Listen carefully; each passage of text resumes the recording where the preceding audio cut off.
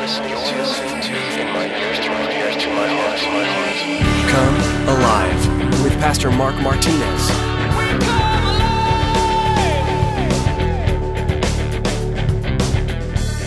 Fair would be if you're driving down I-10 speeding, whether a policeman saw you doing it or not, you would get a ticket no matter what because you're breaking the law. That would be fair.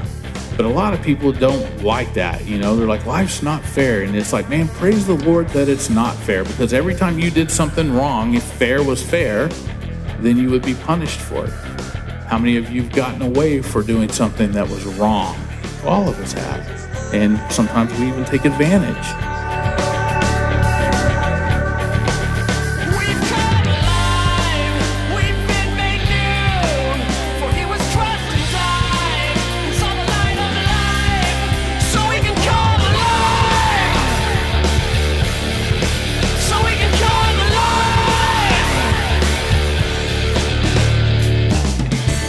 Most of us have smiled with a feeling of justice as we pass a reckless driver who's finally been pulled over by the police. Yet when we push the speed limit or violate the law, we hope that the officer will just let it go. We all like it when things are fair, at least as long as it pertains to others. All of us love to receive grace, but we are not nearly as quick to give it. We live in a very unfair world. Bad things happen to good people and the wicked prosper. As Pastor Mark reminds us in today's message, we all have been given an incredible gift of grace. We deserve death because of our sin, but Christ offers us eternal life and freedom. Well, let's open our Bibles to 1 Samuel chapter 1 and join Pastor Mark with today's edition of Come Alive. It says, Now there was a certain man from Ramathaim Zophim of the mountains of Ephraim, and his name was Elkanah, the son of Jeroham. I'm having a hard time. Jeroham, and the son of Elihu, the son of Tohu, the son of Zuph, an Ephraimite. And he had two wives. The name of one was Hannah, and the name of the other was Peninnah. And Peninnah had children, but Hannah had no children. This man went up from his city yearly to worship and sacrifice to the Lord of hosts in Shiloh. Also the two sons of Eli, Hophni and Phinehas, the priests of the Lord, were there. And whenever the time came for Elkanah to make an offering, he would give portions to Peninnah, to Peninnah his wife, and to all her sons and daughters. But to Hannah he would give a double portion, for he loved Hannah, although the Lord had closed her womb. And her rival also provoked her severely to make her miserable, because the Lord had closed her womb. So it was year by year, when she went to the house of the Lord, that she provoked her. Therefore she wept, and she did not eat. And Elkanah, her husband, said to her, Hannah, why do you weep? Why do you not eat? And why is your heart grieved? Am I not better to you than 10 sons? So Hannah arose after she had finished eating and drinking in Shiloh.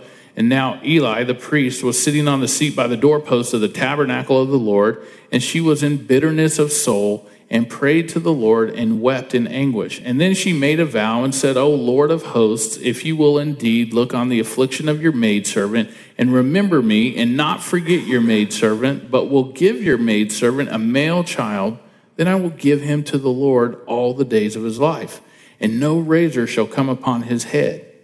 And it happened, as she continued praying before the Lord, that Eli watched her mouth. And now Hannah spoke in her heart, only her lips moved, but her voice was not heard. Therefore Eli thought she was drunk. So Eli said to her, How long will you be drunk? Put your wine away from you. But Hannah answered and said, No, my Lord, I am a woman of sorrowful spirit. I have drunk neither wine nor intoxicating drink, but have poured out my soul before the Lord. Do not consider your maidservant a wicked woman, for out of the abundance of my complaint and grief I have spoken until now. And then Eli answered and said, Go in peace, and the God of Israel grant your petition, which you have asked of him. And she said, Let your maidservant find favor in your sight.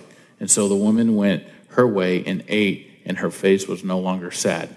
Last week we learned about Elkanah. Remember that he had taken matters into his own hands by marrying two wives. And we went back all the way to the Genesis account and shown how, God only meant man to have one wife, not multiple wives. And so by taking on the second wife, he took on the second wife because Hannah was most likely his first wife. It doesn't say that she was, but it says that he loved her most. So that's where we would get that and think that she was the first wife, and she was barren. And so he marries Peninnah, and somebody that would be able to have children so he can have some kids. And back in those agrarian cultures, they would have multiple children to help on the farm and do different things. So we also saw a term last week, Lord of Hosts, and we talked about that being the Lord of the armies of Israel, and it's the first time this term's mentioned in Scripture. It's mentioned nearly 300 other times in Scripture, but here's the very first time we see that.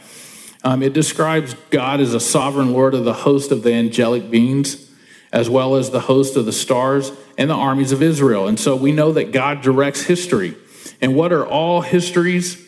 When you think about it, if you think about the word history, if you break it up to his story, if it's God, if you truly believe that there is a God of the universe, a God, a Lord of hosts, then it would be his story from beginning of time until today. And at this moment, it would still be his story. And so we look at these, that it's God manifesting himself throughout history. And again, we would call it his story. And so he is the author of all creation. We see in recorded history in the Bible and elsewhere that the hand of God is at work in the affairs of man, being able to bring a Savior into the world. God allows certain circumstances to happen. And some people will be like, well, that's a cruel God. That's not a loving God. But it is a very loving God because he's allowed us to have free will, free to choose what we want to choose. I mean, if you were forced to love someone, you could basically build a robot to tell you that that robot loved you every day if you really needed that. But isn't it better when somebody voluntarily loves you? And some people are like, well, I just don't like that. Well, yeah, you do if you're married. Because hopefully you didn't kidnap your spouse and force them to marry you and force them to tell you that they love you. And so when you read in the Bible and you see that God loves us so much to send us a Savior, to save us from our sins, to save us from his wrath, and then some of you might be like, so he's not a loving God. Yet he is a loving God because the Bible tells us he's just and fair. And what that means is, we were talking about fair this morning in our leadership meeting. Fair is this, a real simple definition. Fair would be if you're driving down I-10 speeding, whether a policeman saw you doing it or not, you would get a ticket no matter what, because you're breaking the law. That would be fair. But a lot of people don't like that. You know, they're like, life's not fair. And it's like, man, praise the Lord that it's not fair, because every time you did something wrong, if fair was fair, then you would be punished for it. How many of you have gotten away for doing something that was wrong? Well, all of us have. And sometimes we even take advantage. So we're saved. We need a Savior to be bought back, to be redeemed from God's wrath. And so when you read the book of Judges in the Old Testament, and you shouldn't miss the fact that this is the book of no king. The book of Judges is the book of no king, having no leader left in the nation, and the nation's in an uproar. Anarchy was the norm. And so here, when you have that, and then you read that without leadership, man, no matter how religious, no matter how holy or well-meaning, usually does what's right in his own eyes. Now, if we really thought about it and we thought, well, okay, cool, everybody should do what they please, then our children, being different, should be able to do what they please within our own household and not be punished for what's right in their own eyes. But we don't live by that rule. But we personally as adults want to live by that rule for some reason. But so the Bible tells us that man usually does what's right, or tries to do what's right in his own eyes. Israel was not a united people during the days of Joshua, which is another book in the Bible. Joshua was the second leader after Moses, but rather a loose confederation of tribes with God-appointed judges ruling in widely separated areas. So there were these judges, just like we have judges in courts. There were these judges that had to weigh matters of the people. But in the dark days of the judges, a love story takes place. And we're just kind of running through a few Old Testament books prior to 1 Samuel. But a love story takes place, and it's recorded in the book of Ruth. There's a guy named Boaz, and he marries Ruth, and they have a child named Obed. Obed is born. And then Obed has a kid, and his name is Jesse. And then Jesse has a kid, and his name is David. And then from that lineage, we know that Jesus Christ was born, and it goes back to the genealogies. When you look back at who Mary's parents were and her grandparents, and you can see that it all lines back up to David. So during the period of Judges, the Israelites were in a mess because they had lacked godly leadership. And so the priesthood was defiled. There's not any sustained prophetic message from the Lord, and the law was being ignored throughout the land. That's what's taking place. So just a little bit of a history, because last week we did kind of a topical study. We said we would do a little bit of an intro to 1 Samuel to see how we got to where we're at. And so that would be it. So God often solved these kinds of problems by sending the unlikeliest thing. You ever notice sometimes when you read the Bible, as you travel through it, you find out that this unlikely little thing tends to show up, and it's the thing that God uses to help save someone or a people? It's a baby, right? You look throughout history, Moses. Well, we read about him being a baby, and you're like, well, yeah, everybody's a baby. Of course they are. But there's not every baby is mentioned in the Bible. It doesn't talk about them being babies, but God does. Babies usher in new life and a new beginning, just like a new year. So these new beginnings seem to begin with nothing. And so babies are kind of like God's announcements that he cares about his people and he knows their needs, and that we have these needs, and it's at work on their behalf. And so these little babies tend to grow. In Genesis 30, verses 1 through 2, Jacob asks Rachel, am I in the place of God who withheld the fruit of the womb? And if you think about this, when Hannah's complaint comes through about not being able to have a child, we see that she understands that it's because of God that people get babies. It's just not happen chance or accidents. And this tells us their conception and their birth is a miracle that only God can do. Only God can birth a child. Only God can develop something inside of a woman's body and grow it and make you. And so you are that miracle. So God will sometimes use barren women to make an event seem even greater. And when you think about it, John the Baptist, he was a baby, a barren woman. Hannah is another one. And so you cannot read the records of the past without seeing the hand of God writing the history of mankind, and including in your own lives. So today we're going to be introduced to Hannah, whose name means a woman of grace. She had almost everything an Israelite woman of 1100 BC could want. Almost. She didn't have a baby. She had a husband that had social standing. His roots are spelled out for us. Moderate wealth, genuine affection, faithful piety, and even the antics of Hophni and Phinehas, who tested everybody's piety. But there was this problem. Hannah has this slight problem here. And, though she had Elkanah, who is greater than 10 sons, this guy, he must really think a lot of himself. And he probably did a lot for her because he loved her. But she really didn't have him when you think about it. She shared him with Peninnah, an overly fertile, mouthy thorn in the flesh when you kind of think about it. Because she constantly brings up her kids. And what parent doesn't like to talk about their children?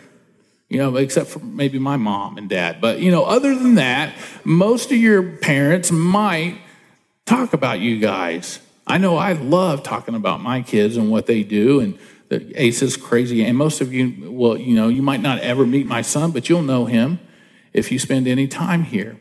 And my daughter, Elia, and I love talking about my children. I love watching them grow. And then you meet grandparents.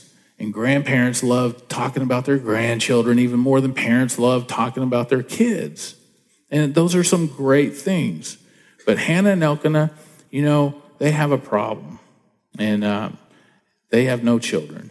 And so if you look at verse 1 where we'll start, again, what we read through there, we'll pick up in verse 2, and it says, and he had 2 wives. The name of one was Hannah, the name of the other Peninnah. Peninnah had children, but Hannah had no children. And this man went up from his city yearly to worship. Last week we talked about him being a guy who worships. He obviously loves the Lord. And yearly to worship and sacrifice to the Lord of hosts in Shiloh. Also the 2 sons, Eli, of Eli, Hophni, and Phinehas, the priests of the Lord, were there. And whenever the time came for Elkanah to make an offering, he would give portions to his wife Peninnah and to all her sons and daughters. But to Hannah he would give a double portion, for he loved Hannah, although the Lord had closed her womb. And so this problem at home was not entirely new. The Lord had closed Hannah's womb. That simple fact was enough that the aggravation was worse, especially when it comes to Peninnah constantly bragging about her kids. And what they would have to do is pack up once a year, travel to the temple in Shiloh to worship. It was just kind of a requirement. And so on this trip, probably in the tent or something, these two probably never bumped into each other. But on the road trip down to Shiloh, there's probably some antics going on, and Peninnah decides to pick on her. Hannah's probably got some luggage, and Peninnah's probably like, yeah, too bad you don't have anyone to carry your luggage for you. I could loan you one of my kids. And probably little jokes like if she dropped something, oh, why don't you have one of your kids? Oh, you don't have kids, and you know how people jest with each other. Well, this really bothered Hannah. Look at verse 5. It says, but to Hannah, verse 6, and her rival also provoked her severely to make her miserable. She did it on purpose. See what happens. We talked last week about Elkanah taking matters into his own hand, having these two wives. One was loved, one was not loved. And so Peninnah, the unloved one, probably thought, well, you know what? I'm going to make life rough for both of these characters. And so she does. She provokes her. And therefore she wept and she didn't eat. So they show up to worship and there's a big feast and all this party. And Hannah probably was so sick and tired of all the jesting and all the provoking that she couldn't eat. And so she didn't eat, it says. And it seems a bit unfair that gracious Hannah, who would never, lash out. We never read of her lashing out verbally or physically at Peninnah, but Peninnah does. Notice with me in verse 5 and 6, it's mentioned that the Lord had closed her womb a couple of times in those verses.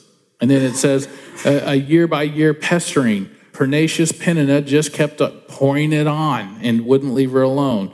And we could call her razor-tongued Peninnah. She saw to it that Hannah was harassed at every opportunity, and we have to understand that Hannah, some of us might be thinking, well, couldn't she just stay at home? Couldn't she just kick it at home by herself and maybe watch TV or something? No, she couldn't. It was not allowed. You had to travel to Shiloh. Shiloh was the house of God. It was her duty as well as the duty of all Hebrews to go before the Lord to worship and offer sacrifice and express their love to God. Now, if you're taking notes, let's stop right there and write this down if you take notes. Sometimes that thorn in the flesh will distract you from worshiping God or from going to worship God. You might have plans throughout your day to have some time in the Word of God, to open up your Bible and read, and there might be some type of a distraction, some type of razor-tongued human being that's in your life that causes you just to stop and stay angry to where you can't focus on God's Word. Maybe in your quiet times in the morning, you review the events of the previous day and you're like, oh, that jerk, man, if I could just get my hands on him. And that distracts you from God's Word. And of course, Satan would want you distracted. Satan doesn't want you worshiping God. I mean, when you think about it, he throws everything out there to keep you from God.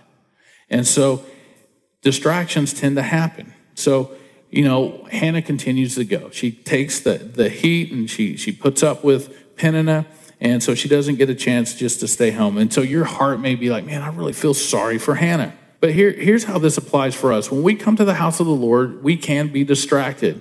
And you have been distracted. I've seen some of you get distracted. Maybe someone gets up and a couple of heads turn and look that direction, or somebody comes in and everybody's all like, man, is that a new shirt that dude's wearing? And somebody else might be like, is that even in style? And all of a sudden you're distracted. One of my favorite ones is when I'm looking over here and I'll be talking and then I move this direction. It doesn't always happen on this side because it happens on this side as well. But I'll move over here. I'll see somebody lean over out of the corner of my eye and start whispering something. And I'm like, now I'm distracted because they did something. And then I'll move back and they'll be like they've been paying attention the whole time.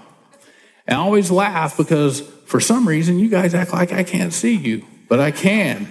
I can number you. I can name you. And I know what you're wearing. If you're chewing gum, Or the one that I like best is the yawn. Nobody ever wants me to see them yawn. Now, most of you probably will because I'm talking about yawning. And you'll see somebody be like, and they'll do the big yawn, and I'll look over at them, and they're like, it's okay. It's all right. And the one that never gets busted is the dude sleeping because he doesn't even know. He's all like, and you're just all like, really? Praise the Lord, he gets a nap. So, have we been distracted? Sure we have. We've all been distracted. Distractions are going to happen. You might even have someone bugging you on the way to church. There might have been a little argument as you pull into the parking lot. And it's like, you know what? Yeah, Satan doesn't want you to focus on his word and what's being taught and said. No way. I mean, think about it. If you had an enemy and they were planning something to defeat you, wouldn't you send some distractions in to make sure that the forces, the armies, couldn't pull off what they needed to pull off right and smoothly? You would send a distraction. And so sometimes that happens. You might even have, a little argument, or, you might be thinking right now, well, you know what, there is that guy, and I'm going to call him and let him know. No. We don't even realize that it's our lack. There's a lesson in this for us. If you turn real quick with me, we're only going to turn to one place, James chapter 1. It's in the New Testament. So if you turn all your pages over to the left, you'll find the book of James. Just keep your finger in 1 Samuel, James chapter 1, verse 17. And this is a verse we're all familiar with. And you may say, oh, I know this. But don't be distracted because you know it. I want you to pay careful attention to the second half of verse 17, because this is something I want you to know. Look at verse 17 of James chapter 1. It says, every good gift and every perfect gift is from above and comes down from the Father of lights, with whom there is, here it is, with whom there is no variation or shadow of turning. And if you want to, if you like to write in your Bible, and it's okay, it's a holy book, but it's yours. God wants you to write in it, I'm sure. I mark mine up all the time. Highlight, circle, no variation. Highlight or circle, no variation. It says there's no fickleness is basically what this is saying in God. He does not say, hey man, I love you, and then say, oh, no, never mind. Forget it. I was just kidding. You might see somebody that's blessed by God. When we look at Hannah's situation, she doesn't seem, it's easy for us to look and say, oh, you know what? She doesn't seem like God's blessed her. Peninnah, on the other hand, has been blessed, but it doesn't seem like she's been blessed. But, just hold on there for a second, because you will. Because when you see someone that God has blessed, he's not saying, I'm blessing them for no reason or no logic behind it, and I'm not blessing you for whatever reason. That's not what God is saying in that situation. When we look at Hannah and Peninnah's situation, or even at our own situation, he's not saying that to us, that, oh yeah, just because this guy over here, guy A or girl A, is being blessed, but I'm blessing them, and there's just really no reason. God doesn't do that. He's a well thought out God.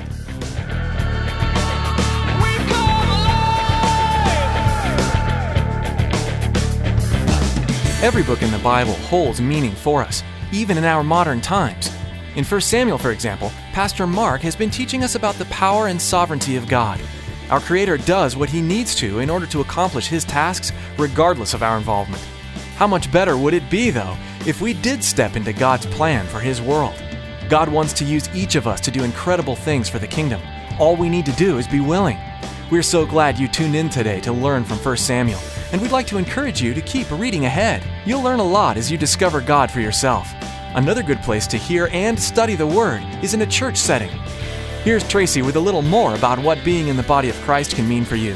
Joining a church is more than just showing up for a Sunday morning service. It's getting to know the people you're worshiping with. As the church body grows together in the love and teaching of God's Word, it will become a powerful and effective witness for Christ within its walls and beyond. If you're near Katy, Texas, we'd love to meet you Sunday at 10 a.m. at Calvary Katy. Visit ComeAliveRadio.com to find out more and get directions. Be sure to subscribe to our podcast as well to keep up with the latest editions of Come Alive.